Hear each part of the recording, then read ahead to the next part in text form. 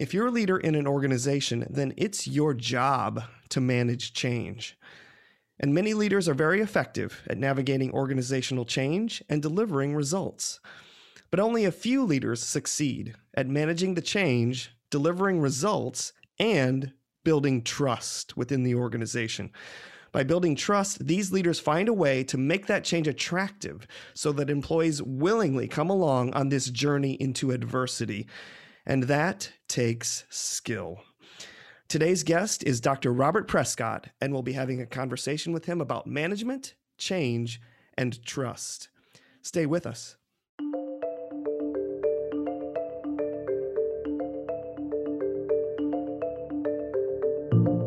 Welcome to Crummer Connections podcast series. I'm your host, JB Adams. In this series, I'm talking with members of the Crummer community and inviting them to share their accomplishments, challenges, and best career and business advice. Today's show is brought to you by the Crummer Graduate School of Business at Rollins College. Consistently ranked as the #1 MBA in the state of Florida, the Crummer School offers a variety of educational programs to prepare you to become a global, innovative, and responsible business leader. The Crummer Graduate School of Business, experience excellence.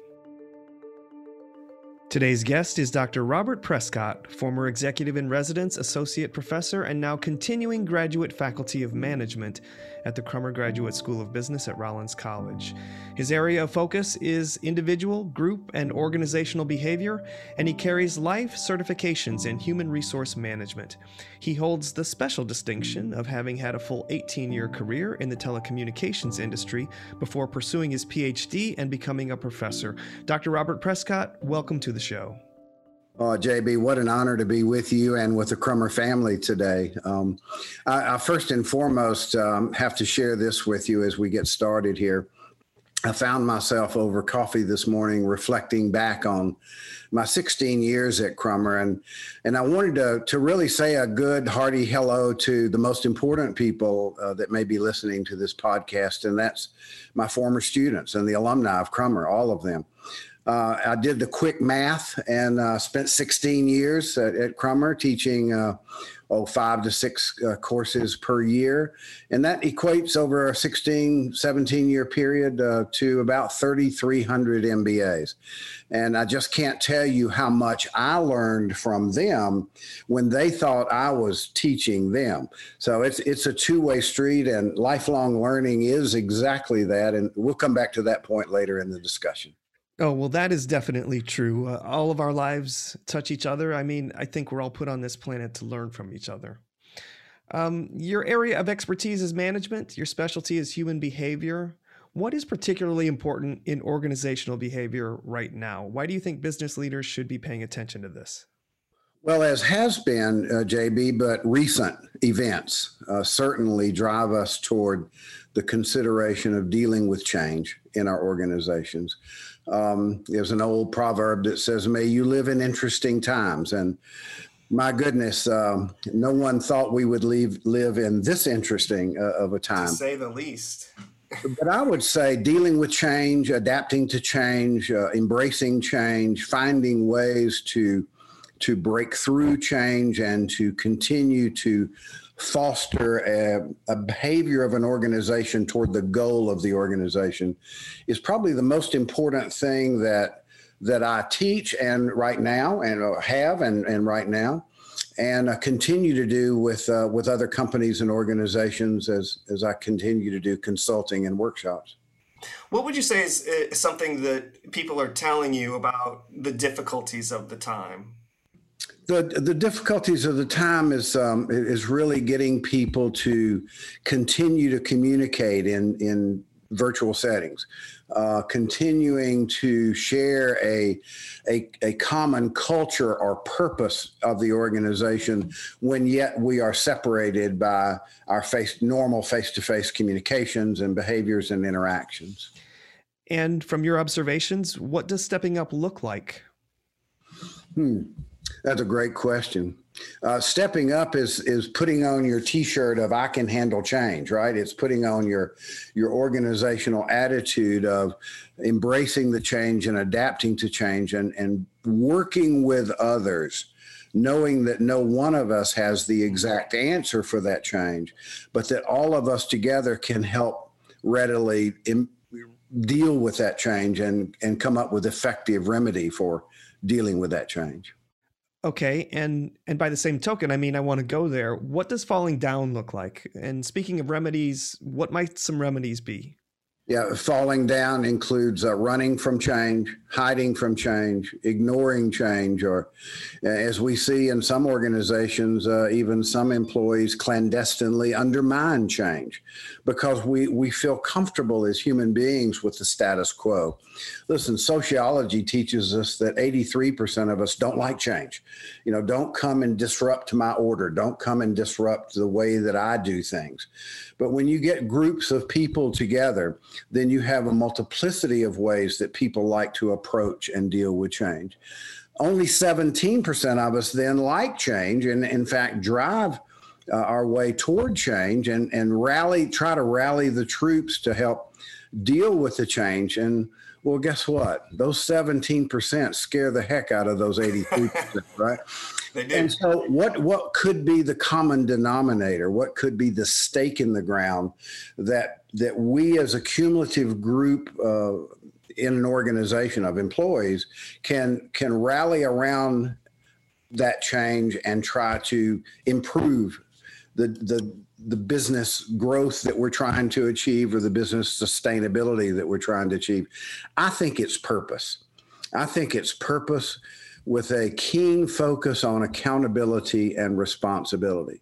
So I kind of answered what does falling down look like, but yet gave the prognosis of in the prescription for focusing on that, being responsible, being held accountable, and then rallying around that in a cumulative way of accepting of each other's styles and competencies.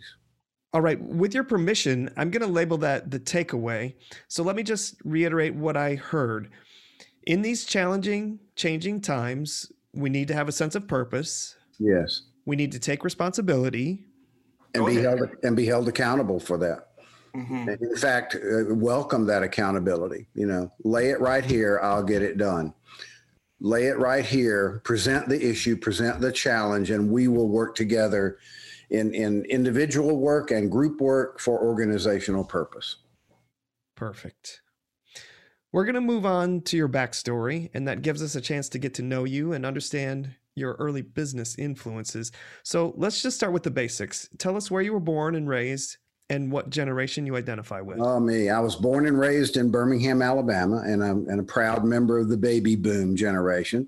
I went to one of the older inner city schools in Birmingham called Woodlawn High School, and grew up in Birmingham all of my years, and then wound up going to undergraduate school only about 70 miles away at the University of Alabama in Tuscaloosa.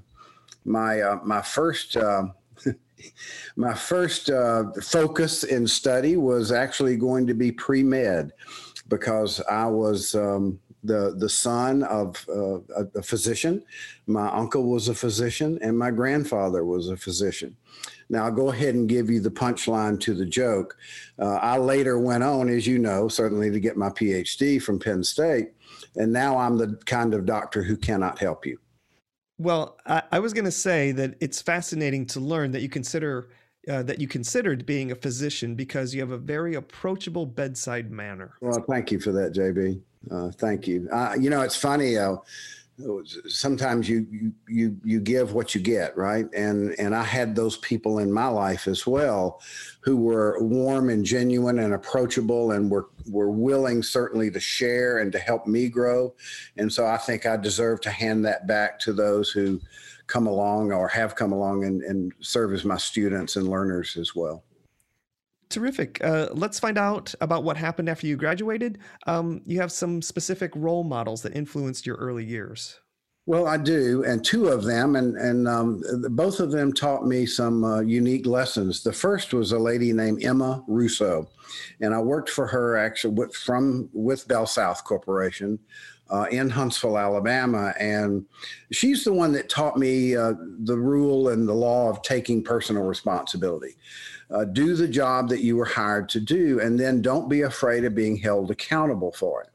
In fact, she taught me not to be afraid of failure, because effort was going, if you were really trying to do your job and to do it the right way, then you would fail from time to time. The key learning from that is to fail small, or as some people say, fail forward, fall forward. I heard, actually I saw on LinkedIn yesterday, one of our former MBA students, Marco, refer to falling forward, right?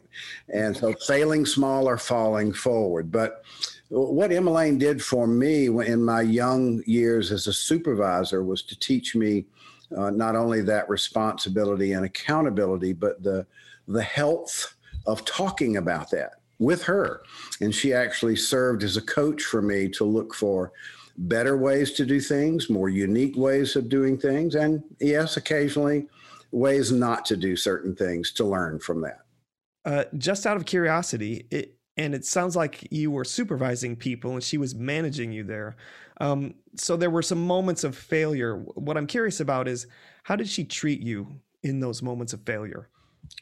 She treated me like a learner. She treated me like an open door that she had, that I could come in and feel comfortable. And this is going to be something I refer to in a few minutes as we talk further. Trust. So there was an automatic trust with Emma, that we could talk openly about the good and the bad and the ugly.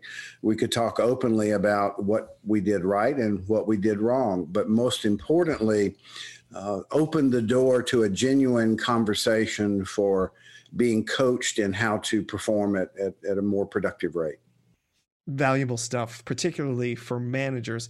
And if I may say, it sounds like this is the takeaway. But before we get to the takeaways, do you have another example that you wanted to share? Yeah, I do. His name's Len Fowler, and Mr. Fowler was my third level above me as I became a manager in Bell South. And, when you go to those meetings with 2 or 3 levels higher than you, those meetings become much more strategic in nature of their discussion. And Mr. Fowler would really portray that by giving the statement when we would all ask, "So what do you want us to do?" And Mr. Fowler said, "Well, Bob, I want you to do whatever's right." And he had a tendency to repeat that over and over. It used to drive us crazy, right? "Well, Bob, that's a great question and a problem it sounds like needs to be dealt with. Just go do whatever's right." And I go, no, Mr. Fowler, please give me the answer. Lay it out for me, A, B, C. And he said, "Okay." He said, I trust in you that you'll go do whatever's right."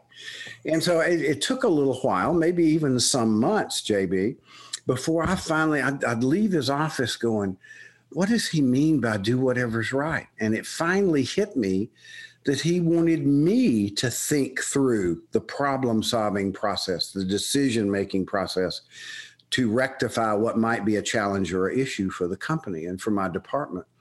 And so what I learned from that, and again, the takeaway, and we'll go back over these again, I can summarize it for you, is to be a critical thinker, to think, then plan, then act, then do. And that's an old org behavior mantra that is taught in every org behavior class across the world, right? To think, plan, act, do. But I see so many organizations who are always going, ready, aim, fire, right? That's the way it should be, a ready, set, go. But so many organizations run around going, ready, fire, ready, go, and don't stop to think through how they're going to think through the approach to solving a problem. Let me give you a great example. I see so many team meetings where people come into a meeting and they spend an hour arguing with each other, when all we needed to do is to turn that, to do the corollary of that, and to come in and talk about how they can support and supplement each other, to talk about it in positive, in appreciative inquiry. Well, I'm a big fan of appreciative inquiry, and I think that you may have provided the takeaway, but I would just like to take it a step further. Okay. Based on the examples that you've shared, I think there's a fundamental trust that needs to happen between the managers, and the people who report to them. So, what do you think it is that prevents managers from developing this trust?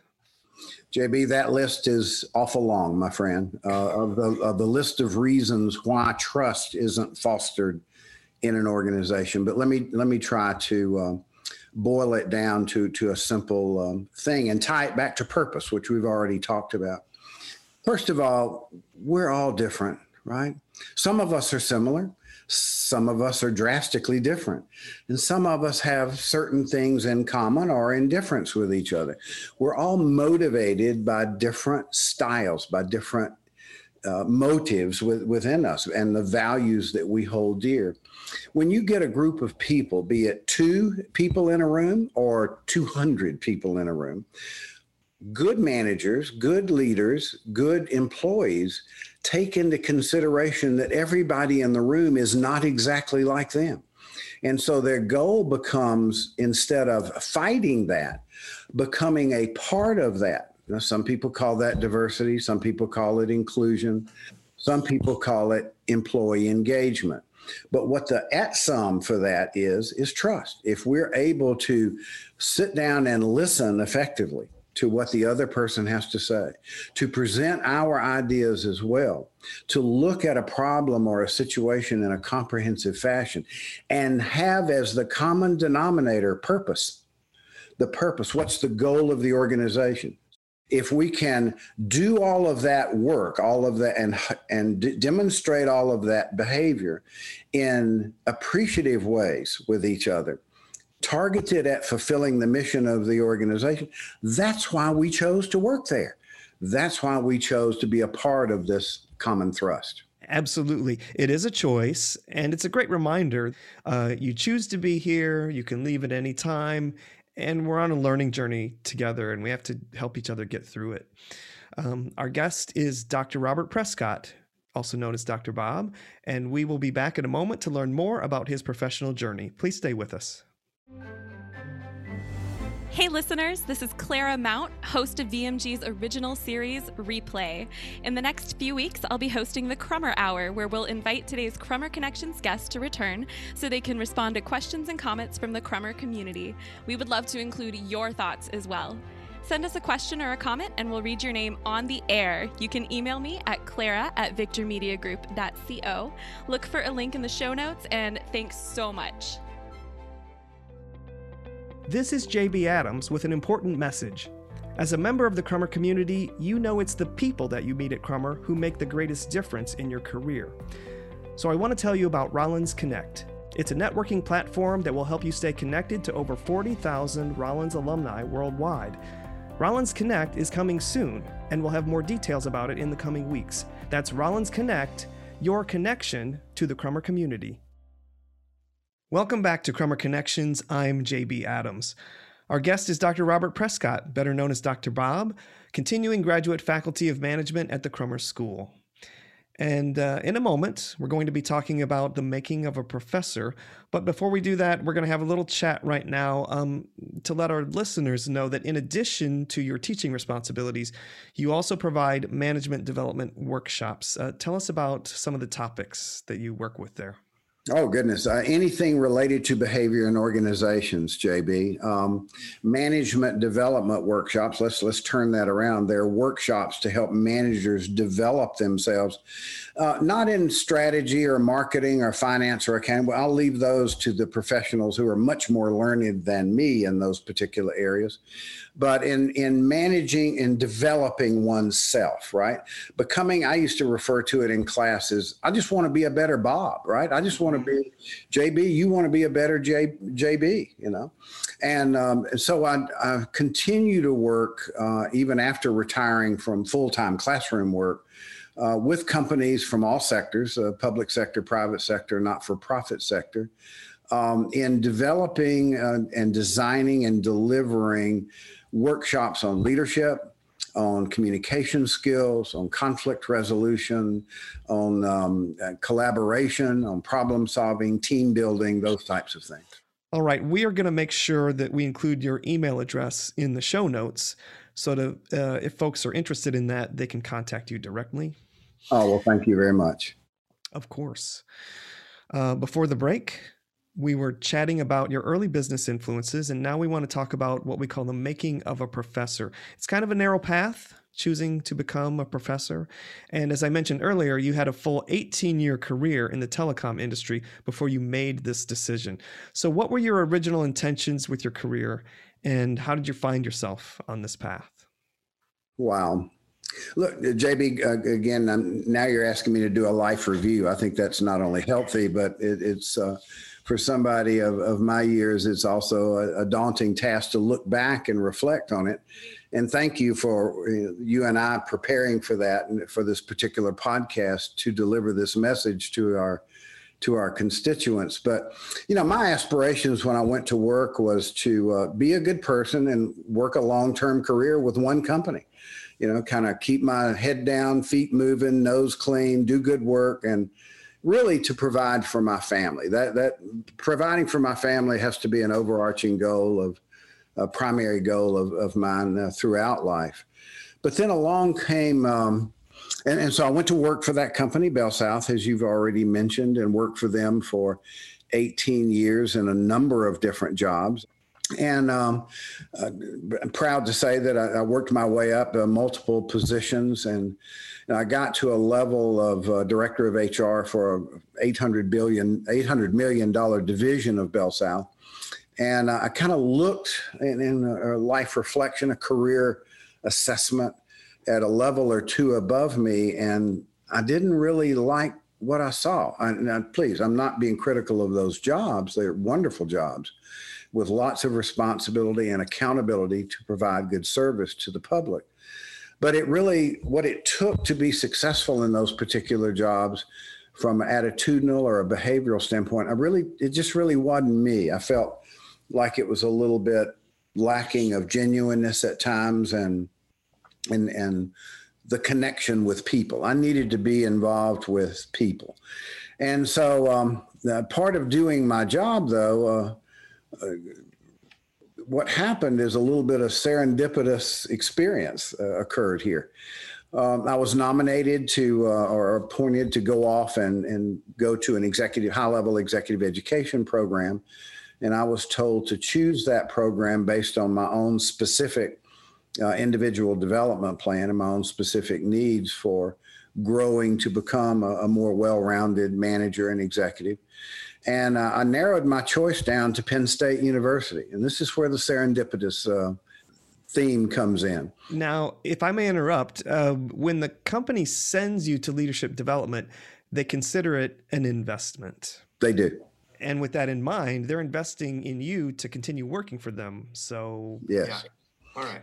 It didn't turn out that way for me, but little did I know, or they know, that this would happen. What I'll share with you happened over the next 2 to 3 years would transpire. I wound up going to the program, and I came back to my job at BellSouth, and I was a better manager, certainly more self-aware and more keen on what my talents and skills could offer an organization. And I began applying those at BellSouth. And so for the next 2 or 3 years, wound up implementing many of the things I learned at this program, at work. So to that degree, that investment paid off for them. But what happened along the way is I had made a good acquaintance in the dean of the School of Business at Penn State. He was the faculty lead for the program I went to, and he called me one day and asked me would I serve on an advisory board for executive education for Penn State in their attempt to try to offer better programs. And anyway, I wholeheartedly agreed. I was honored that they would ask me. So for those a couple of years, I would fly back and forth on some of my vacation time to State College, Pennsylvania, and serve on this advisory board. And we, in dealing with how to help that organization grow and sustain itself over time, they decided to add a certain position to the executive education department in the School of Business at Penn State. And on my flight home, I was so moved by that opportunity that I called that dean and said, what would you think if I threw my name in the hat for that job? And he answered me with what turned out to be a life-changing reply. He said, I was hoping you would throw your hat in that ring. And so the next thing I know, I'm moving my family, my life, my family, and my Southern accent to State College, Pennsylvania, and wound up completing my PhD there while working full time. I focused in on workforce development and focused in on human resource management as my dissertation topic, but also wound up that it dawned on me through going through that PhD program that my true calling in life, my midlife dream, not a midlife crisis, but my midlife dream was to become a teacher, and that's what I should have done. I had held corporate training positions at Bell South, but I had really never thought about teaching as a full-time career until all of this serendipitous kind of experience came together and said, found Bob looking in the mirror going, you're a teacher, my friend, and that's what you're called to do. And with that in mind, to sort of wrap up this message, what would you say is your career philosophy to anybody out there who's trying to build a career? What's the philosophy, and what advice would you give? For them building their career? Jump in the deep end. Learn to swim. Trust yourself. Do that with education. Do that with building self-awareness. Do that by understanding the needs of those that you plan to serve, but jump in. You know, one of the things, my mom passed away many, many years ago, but one thing that she taught me as I was growing up was, if you're going to get in something, get in it. Think it through. There's that critical thinking coming back to play, right? First, think it through. If you have a passion, if you have a mindset or an attitude with a goal in mind, think that through. Think about the good, the bad, you know, what the ups and downs, what the possibilities, what might be restraining you from fulfilling that. But once you make a decision and have thought it through and trust your thinking, then jump in the deep end and get involved in it up to your, well, I won't say up to your ears because we tend to drown when we do, but up to your chin anyway. Absolutely. So, Dr. Bob, I am sorry to say that we're about to wrap up our time together. And as we come to the conclusion, is there any final message that you would like to share with the Crummer community? JB, yes, and thank you for the opportunity to do that. Commit yourself to lifelong learning. I can remember those early days in school and in my career from 18 to 22 years old. Believe it or not, I can still remember that. But even today, as I sit here many years and decades later, I'm still committed to being a better Bob, to growing, to waking up every day and trying to learn something new every day. I think it would help us as individuals, and I think certainly it would help us as a society and as organizations and business to be committed to learning something new every day. And then the ability to take that learning and have the trust and have the attitude and have the personal responsibility to apply that in growth-oriented terms, to leave the place a little bit better than you found it. I couldn't say it any better. Powerful words from Dr. Robert Prescott. Dr. Bob, thanks so much for joining us here on Crummer Connections and sharing your story. It's always a great pleasure to spend some time with you. You too, JB. What an honor. Thank you, my friend. Thanks for listening. We'll be back again soon with another episode. Today's show is brought to you by the Crummer Graduate School of Business at Rollins College. Now is a great time to consider enhancing your career success by pursuing an advanced degree in business. And the Crummer School offers a variety of educational programs to help you become a global, innovative, responsible business leader. To learn more about the programs and the application process, go to crummer.rollins.edu. The Crummer Graduate School of Business, experience excellence. Crummer Connections podcast series is a production of Victor Media Group. It's the mission of Victor Media Group to make the world a better place by making ourselves better people. If you like this show, please follow us on your favorite social media platform. Today's show was created and hosted by JB Adams and executive produced by Gerard Mitchell, with production assistance by Kyle Sawyer and audio design by Aaron Trinka. Our gratitude goes out to Mike Brown and Loveland Finley in Alumni Relations for their gracious help and support. Until next time, Fiat Lux.